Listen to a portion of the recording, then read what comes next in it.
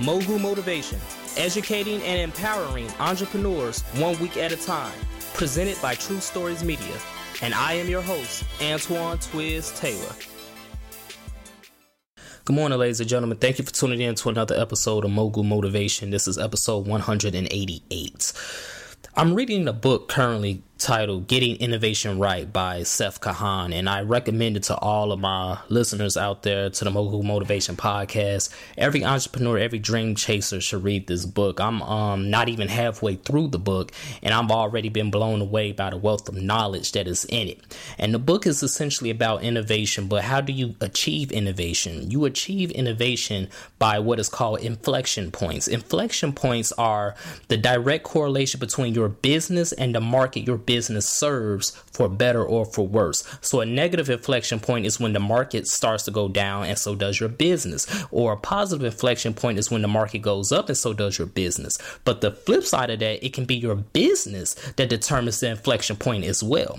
So that why I think businesses like Disney, Amazon, McDonald's, they are name brands. They are still looming large, and we still recognize these brands every day. But why do you think they're still the leaders in their respective markets? Because they control the inflection points of those markets. McDonald's is the leader of the fast food industry. Yes, you have a lot of fast food restaurants out here, but McDonald's is the titan. So whatever McDonald's does, the others try to replicate it. Amazon is the leader in online retailing. So whatever Amazon does, other online retailers try to replicate it, or other brick and mortar stores try to replicate it and keep up.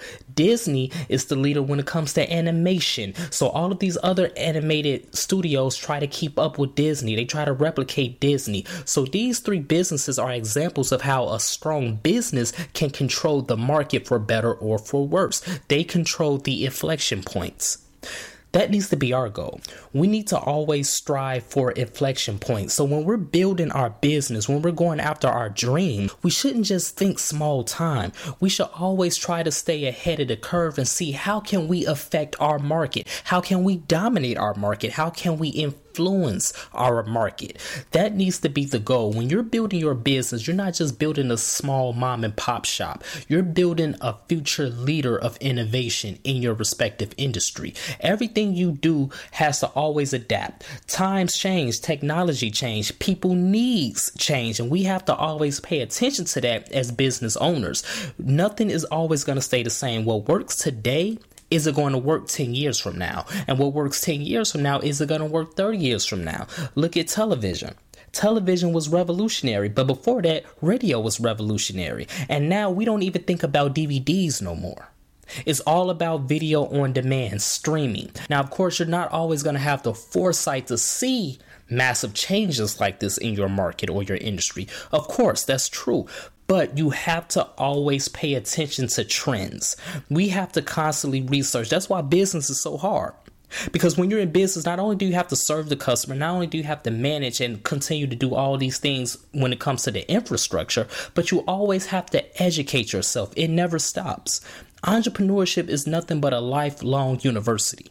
In my humble opinion, you always have to read, you always have to pay attention to your market and to markets that affect your market as well, so that your business can always stay ahead of the curve and avoid those negative inflection points. We cannot stay stagnant for too long. It's okay if you hit certain dry patches and certain patches where you're trying to figure things out, but we can't stay there too long, because that's how businesses die and that's not how businesses thrive.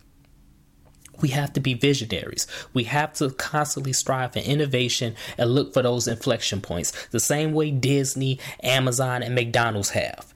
But in the process, we have to have a company of integrity.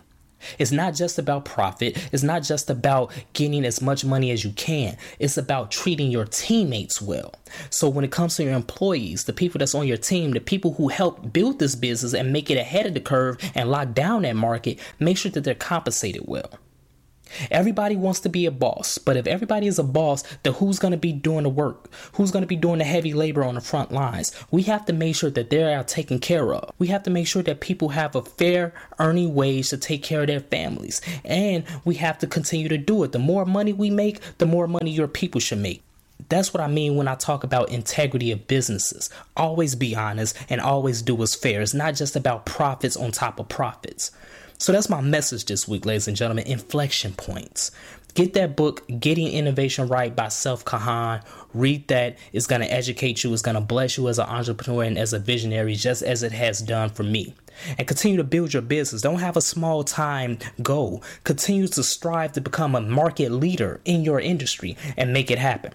So let's continue to work. Let's continue to imagine reality.